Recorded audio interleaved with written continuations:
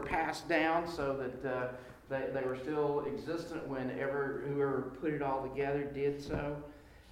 We think it had to have been concluded at least during the time.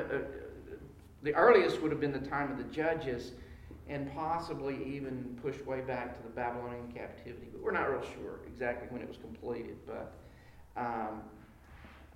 we see passages in there that talk about things that didn't happen until the time of the Judges, and possibly even a reference to the division of the land from Judah and Israel, and so that could have been in the time of the monarchs. We're not real sure, but it is interesting to look at the book and to remind you that there are different types of literature. There's narratives or stories, which is in the first 12 chapters are all about these narratives and stories. And we looked at one last week and one this week, and we'll be looking at some more as we go through the book on Sunday mornings. Then there's narratives or stories, and there are these long lists of geographic lists of where people are going to have their land. And so all the 12 tribes get all their land. And then the last two chapters we have speeches. And so there's different types of literature. You can do an overall outline of the book looking at the different types of genre, different types of literature that are there. Verse 12, we talked about, was the victorious conquest, where they go in and they take possession of the land that God is giving them. And then 13 through 22, tribal inheritances, where the different tribes get their divvying up of the land. And then we looked as well at the last two chapters, covenant loyalty in the speeches of Joshua here at the end of his life. And that's where we see, choose you this day whom you will serve. But as for me and my house, we will serve the Lord. That's right there at the end. So just kind of a quick review of that. And we're going to get back to that, Lord willing, next week. Tonight I thought it was important, especially since we were in Joshua chapter 2 this morning, and we dealt mostly with the middle part there, the meat, if you will, or Rahab's profession or confession of faith there in the middle of the chapter. But there are some issues here in Joshua chapter 2, some issues with Rahab that I want us to kind of consider tonight, and hopefully maybe some answers, some questions might be answered as we went through it. So, would one of you volunteers over here read the first? I don't know. Let's read the first 7 verses. And Joshua the son of Nun sent 2 men secretly from Shittim as spies, saying, "Go view the land, especially Jericho." And they went and came into the house of a prostitute, whose name was Rahab, and lodged there. And it was told the king of Jericho, "Behold, men of Israel have come here tonight to search out the land." Then the king of Jericho sent to Rahab, saying, "Bring out the men who have come to you, who entered your house, for they have come to search out all the land." But the woman had taken the 2 men and hidden them. And she said, "True, the men came to me, but I did not know where they were from. And when the gate was about to be closed at dark, the men went out. I do not know where the men went. Pursue them quickly, for you will overtake them." But she had brought them up to the roof and hid them with the stalks of flax that she had laid in order on the roof. So the men pursued after them on the way to the Jordan as far as the fords, and the gate was shut as soon as the pursuers had gone out. Thank you. Now, here in Joshua chapter 2, we're introduced to this individual named Rahab. Not seen her before, but it is interesting that Rahab is one of the few women in the Old Testament that, for lack of a better term, they get press in the New Testament as well. So I want us just to, she's obviously an important individual in the Bible. It is, one commentator even said, you don't necessarily need chapter 2 here. You could go from the end of chapter 1 right on to chapter 3 and not really skip a beat, But this chapter is put in here, and the story of Rahab is very important, but it's not absolutely essential to the conquering of the lands and everything. But obviously we get her in here for a reason. And so with that in mind, I want us to see what the New Testament tells us about her. So hold your place here at Joshua 2 and turn with me to Matthew chapter 1.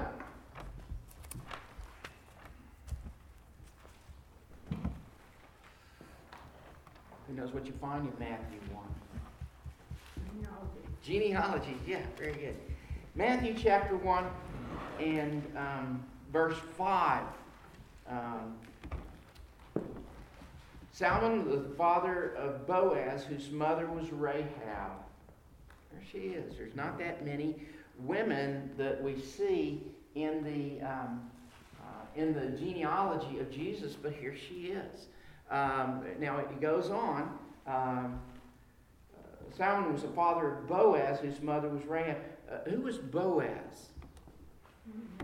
Yeah, he's the guy that married Ruth, right? And so we're going to see Ruth in the next part of verse 5 there. Boaz was the father of Obed, whose mother was Ruth. And so you got two women there, right? So we see Rahab and Ruth in Jesus' genealogy. And Obed was the father of Jesse, and Jesse the father of King David. Now it's coming into light here, some of her importance, right? They're going into the land, and Salmon marries Boaz. Well, I want us to see the different, and so she's very important here. But I want us to see some of the other women in Jesus' genealogy since we're here, just kind of quickly. So we're going to begin at verse 2 and see all of the genealogy that Matthew gives us here up to that point. But he says, Abraham, the father of Isaac, Isaac the father of Jacob, Jacob the father of Judah and his brothers. Judah was the father of Perez and Zerah, whose mother was Tamar. There's another one of them. You familiar with Tamar? Tamar from Genesis chapter 38. Judah is married and he has 3 sons. Okay? And his oldest, he arranges the marriage with Tamar. But his oldest son, I can't remember his name, you find it there in Genesis 38. He's not necessarily a good guy, and so the Lord takes him. He's gone. He dies.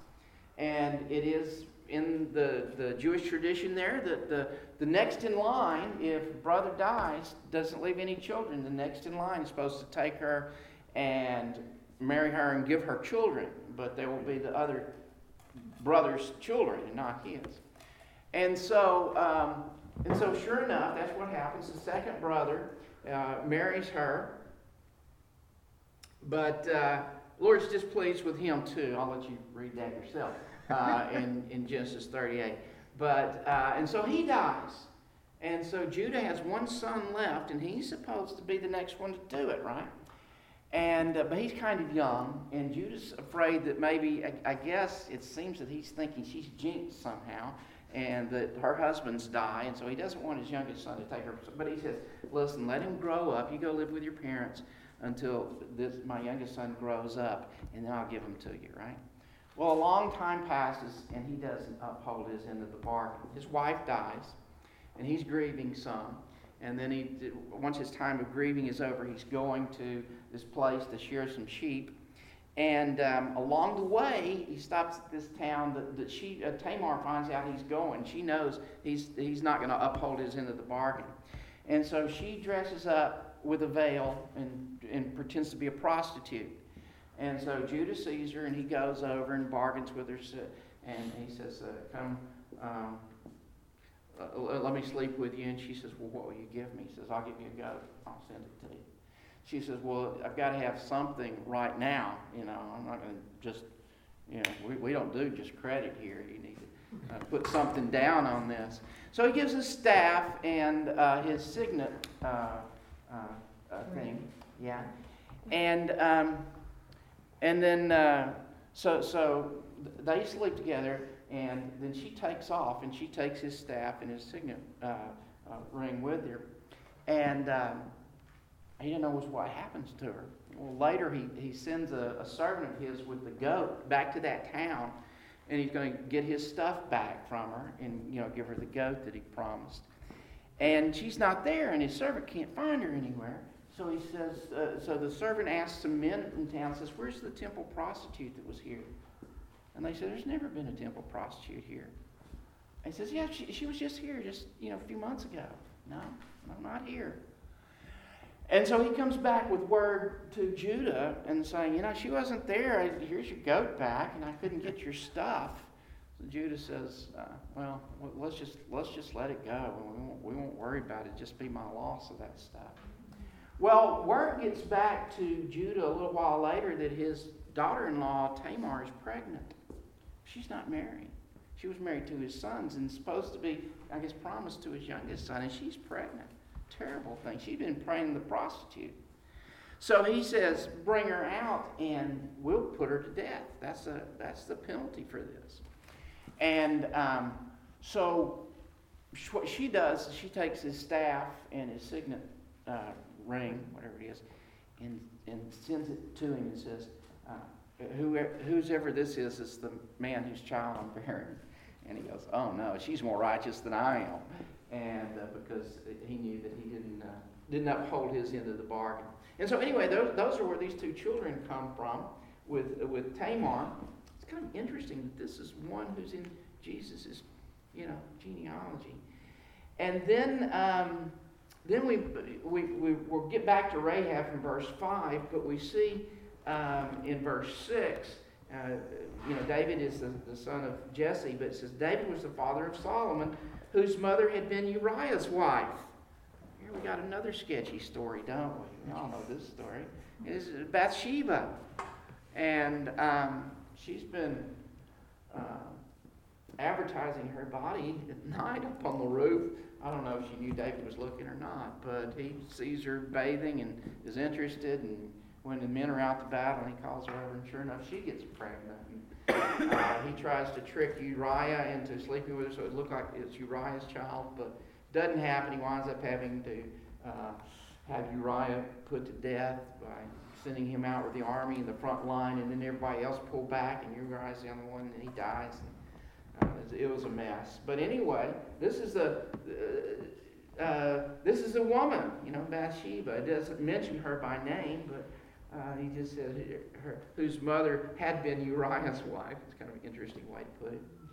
And then the only other woman in Jesus' genealogy that's mentioned in this genealogy we find in verse 16, of course, who's it talks about Joseph and the husband of Mary, of whom was born Jesus, who's called the Christ. So you have these, 4 women mentioned in Jesus' genealogy: Tamar, Rahab, who we're going to deal with a little bit more in just a minute, Bathsheba, even though it doesn't mention her by name, she was Uriah's wife, and then Mary, and they're the only 4 who are mentioned.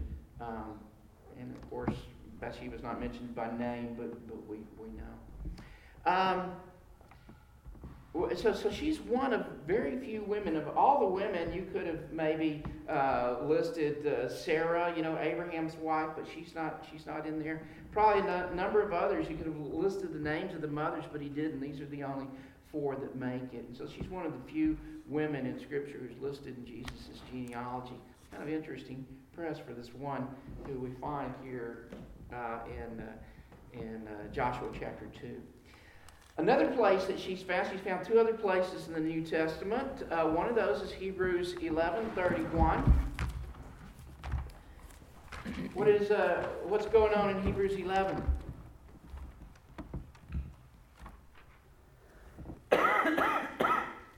Faith Hall of Fame. Faith Hall of Fame, right.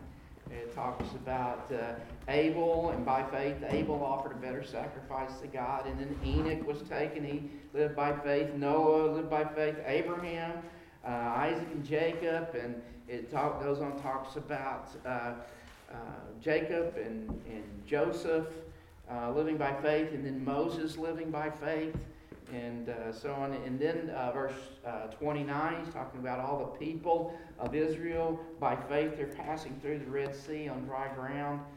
And then it jumps ahead just a little bit, verse 30 there. By faith, the walls of Jericho fell. It's talking about the people's faith, I guess, after people marched around them for 7 days. And then verse 31, here she is. By faith, the prostitute Rahab because she welcomed the spies, was not killed with those who are disobedient. Here she is in this one chapter that lifts up so many people of faithfulness in the Old Testament. And he goes on in just a little bit and says, I don't have time to give you all the names, but of those names that he did have time to give, Rahab made it. One lived by faith. Interesting thing. And he says Rahab the prostitute. Prostitute Rahab. And then the other place, the only other place in the New Testament she's mentioned is James chapter 2. And here again we're going to see her listed by, so the author of Hebrews has listed her as one of the heroes of the faithful. And now James, when he's talking about living by faith and showing your faith by your deeds, he mentions Abraham. He does, but here in chapter 2, verse 25, talking about those who are living by faith, those who are faithful. He says, in the same way, was not even Rahab the prostitute considered righteous for what she did when she gave lodging to the spies and sent them off in a different direction? Here you got two books. They're majoring on faith and what faith means and living by faith, and she's listed in both of them. It's an amazing thing. Here's this woman, Rahab. And so you look at that and you go, but he says she was a prostitute. That's not the type of people. It's a harlot, a woman of ill repute. I mean, even reading it this morning in worship, it's almost like, is this one of the words you can actually use in worship, you know? Let's talk about what she did. She was a prostitute. Well, there's almost a little bit of embarrassment of reading it for her in a public setting. There are two different Hebrew words that are used for prostitute. One is for a shrine prostitute or temple prostitute, and that would have been used of what Tamar was pretending to be in Genesis chapter 38. The other was a word that was used for just prostitutes in general. It didn't have to be a shrine prostitute, just a prostitute, I guess, the way she made her living. And so the word that is used for Rahab is the latter. It's Zonah in Hebrew, Z-O-N-A. And so it's just the regular prostitute, not the shrine prostitute, it's the regular prostitute. What's the difference? Well, one would be involved with pagan worship and shrines, and so they would have prostitute service, and like that would be part of especially if they had gods that they worshipped, would being polytheistic. They had all kinds of gods, and one of them would be fertility gods. Mm-hmm. And so when they would worship the fertility gods, they would have the prostitutes in there to be part of their worship. Yeah, I understand. So it's almost difficult even to talk about it here, isn't it? King James is harlots. Yeah. And so the Greek word that is used in Hebrews and James when it's talking about Rahab is the Greek word porne. Does that word ring a bell to you? Yeah. Huh? Pornographic. Pornography, right. This is where we get our word pornographic or pornography. And it has to do with the actions of what a prostitute would do. Some over the years have tried to, tried to soften this a little bit. Josephus, first century Jewish historian, kind of contemporary of Jesus, is Two daughters of Lot, they would be considered harlots. No, they weren't necessarily good either. But anyway, this is what Josephus said. I think he's trying to soften the idea here. He says, Josephus maintained Rahab was an innkeeper. And this commentator says, it is possible to hold that she was both that and a harlot. The Targums called her, and it's got a Greek word here, pundekita. Anyway, It means an innkeeper. But another one indicates that the word in the Targums always receives unfavorable sense.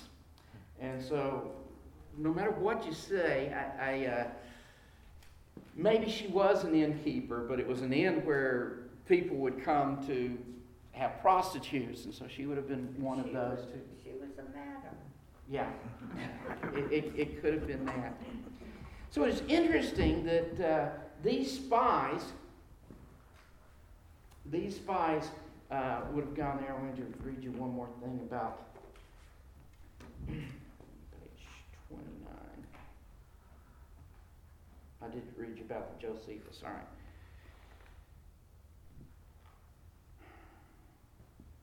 This story. This story involves the conversion of a pagan, a Canaanite, even a harlot. The word for harlot here, and gives you the Hebrew words and talks about the different ones. He goes on and says, now that can be offensive. We say we can't have that. The church is only for respectable, clean, middle-class folks. But that's like saying that hospitals are only for doctors, nurses, and x-ray machines instead of sick people. Or it's like saying that only morticians and coroners belong in the morgues instead of dead people. Who then should be in the church but sinners? It says the church is not a club but a refuge for sinners who have been touched by the grace of God.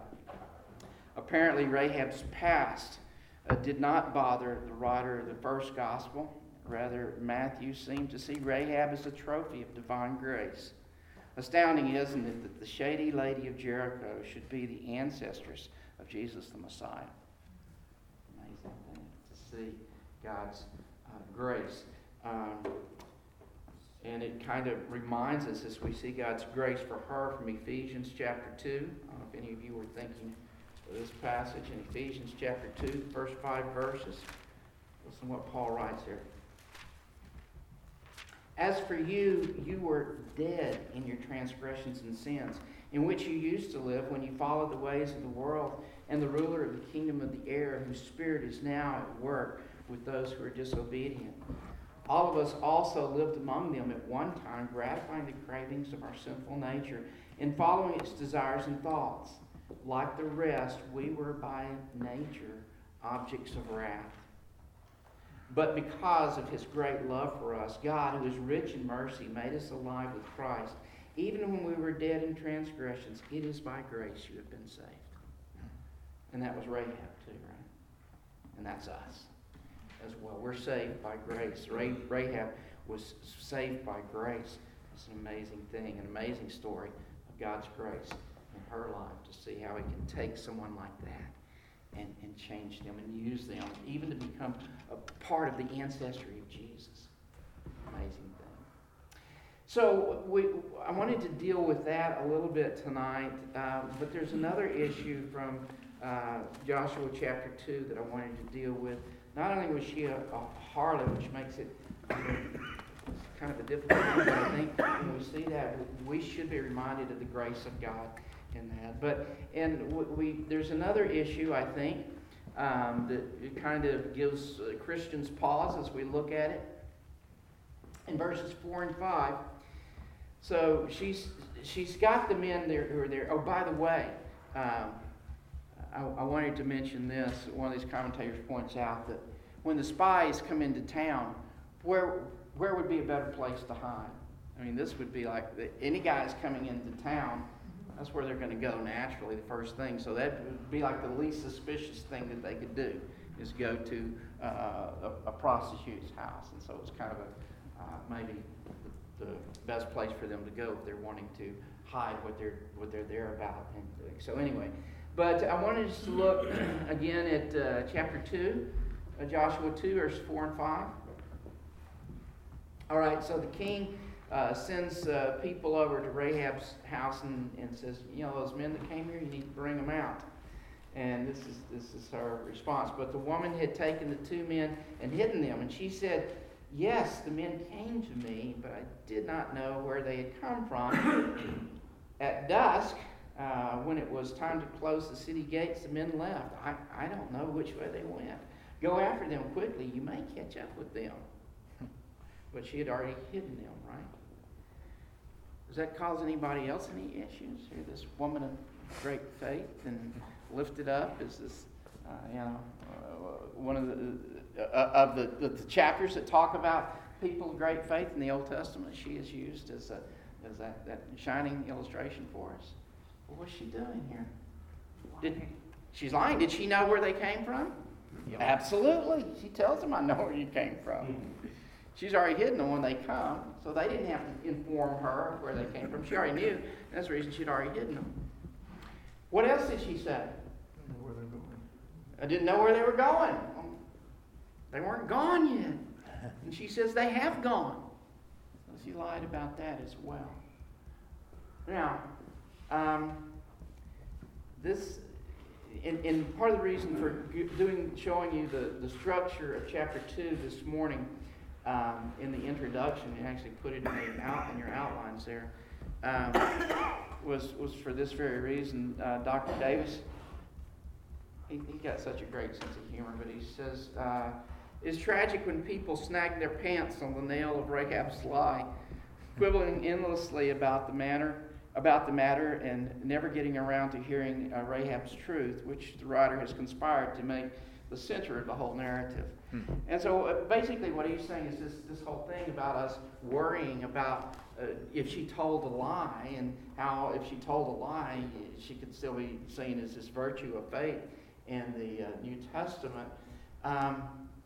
It kind of can be an issue for us, but it's not an issue for the writer of the author who's writing down this story in Joshua. Doesn't seem to really be an issue for him. So we kind of have to ask a question: are we to take from this that it's okay or good to lie? At times, is it okay?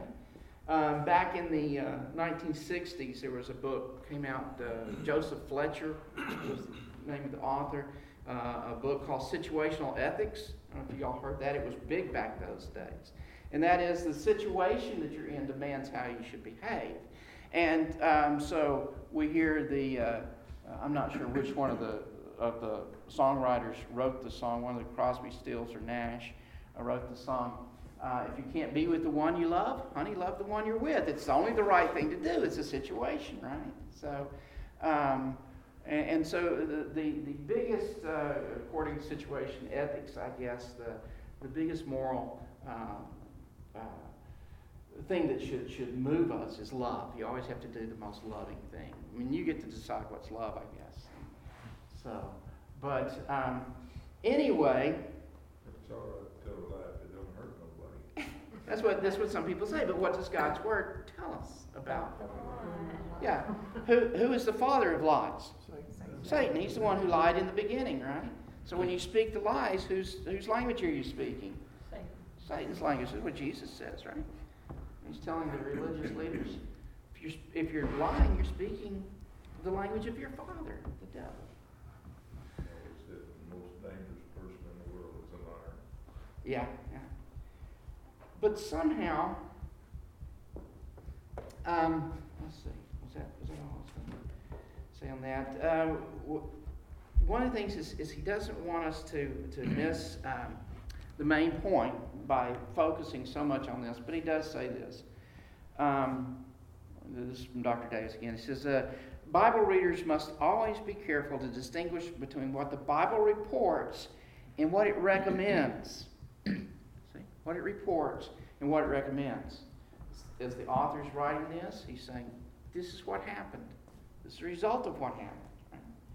Right? And so we say that is truthful recording of the historical event there. So when we're reading the Bible, we've got to always be careful to distinguish between what the Bible reports and what it recommends, between what it records and what it requires.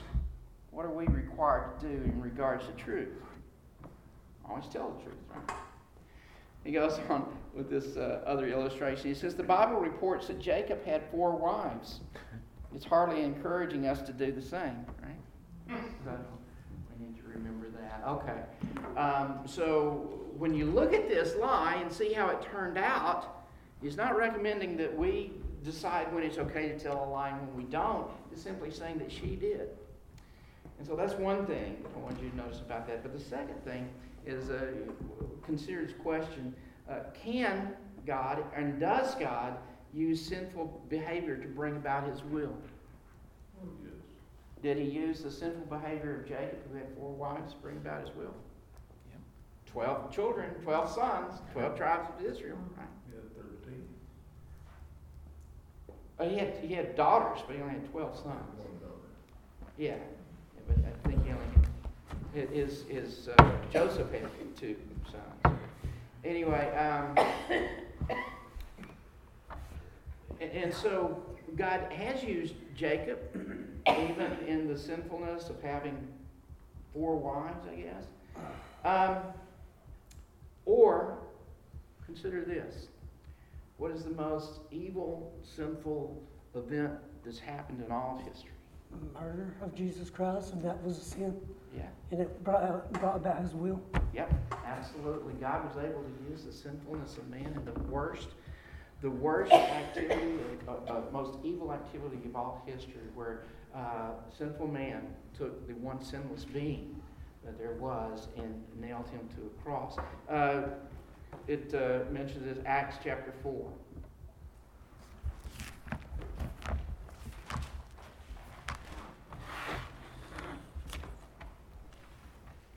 Verses 23 through 28. It's talking about Peter and John being released from the Sanhedrin. They've been told not to preach anymore in Jesus' name. Well, anyway, they go back and they report to the believers that were gathered about what's going on. Acts 4:23. Someone want to read that? 23 through 28. When they were released, they went to their friends and reported what the chief priests and elders had said to them. And when they heard it, they lifted their voices together to God and said, Sovereign Lord, who made the heaven and the earth and the sea and everything in them, who through the mouth of our father David, your servant, said by the Holy Spirit, why did the Gentiles rage and the peoples plot in vain?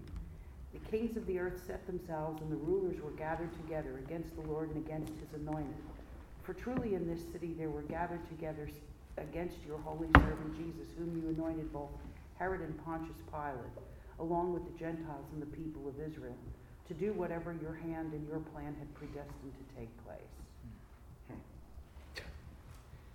Romans it says God puts people in power. Yeah. So here right, absolutely, and he uses them.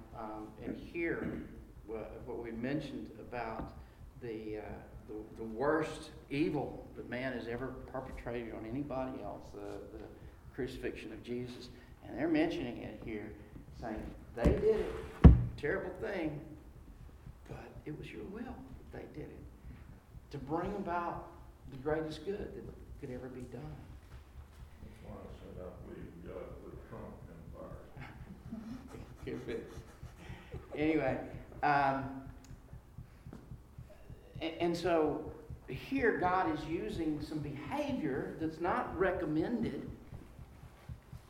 I think we still need to see it as somehow sinful, lying, and yet God uses it in a mighty way, and because she hid the spies, listed as a great virtue of faith in the New Testament.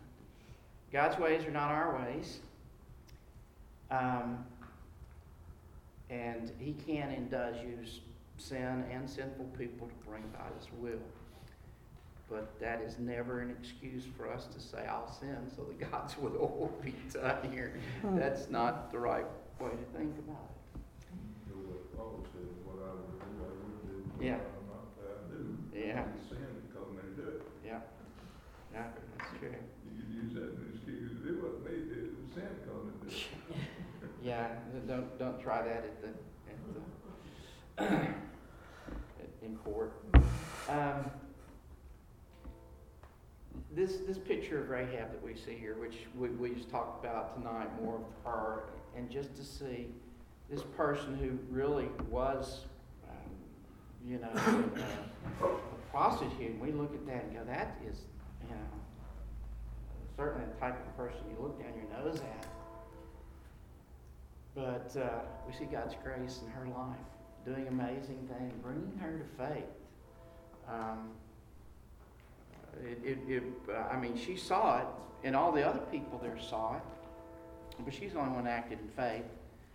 Certainly she didn't act in faith on her own. It was God who did it and brought it to her, and she acted on it. But it's so incredible to see the grace of God in her life. But just like Ephesians chapter 2 says, so were we.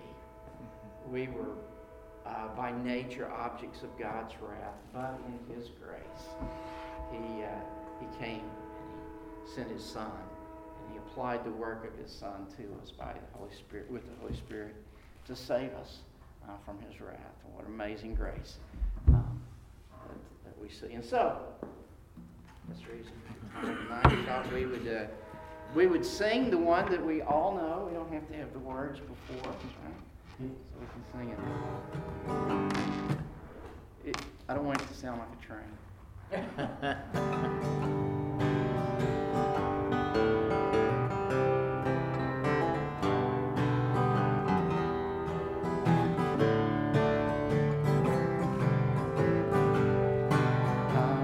Amazing grace, how sweet the sound that saved a wretch like me. I once was lost, but now I'm found. Was blind, but now I see. 'Twas grace that taught my heart to fear, and grace my fears relieved. How precious did that grace appear, the hour I first believed. When we've been there 10,000 years, Christ shining as the sun, we've no less grace to sing God's praise than when we first begun.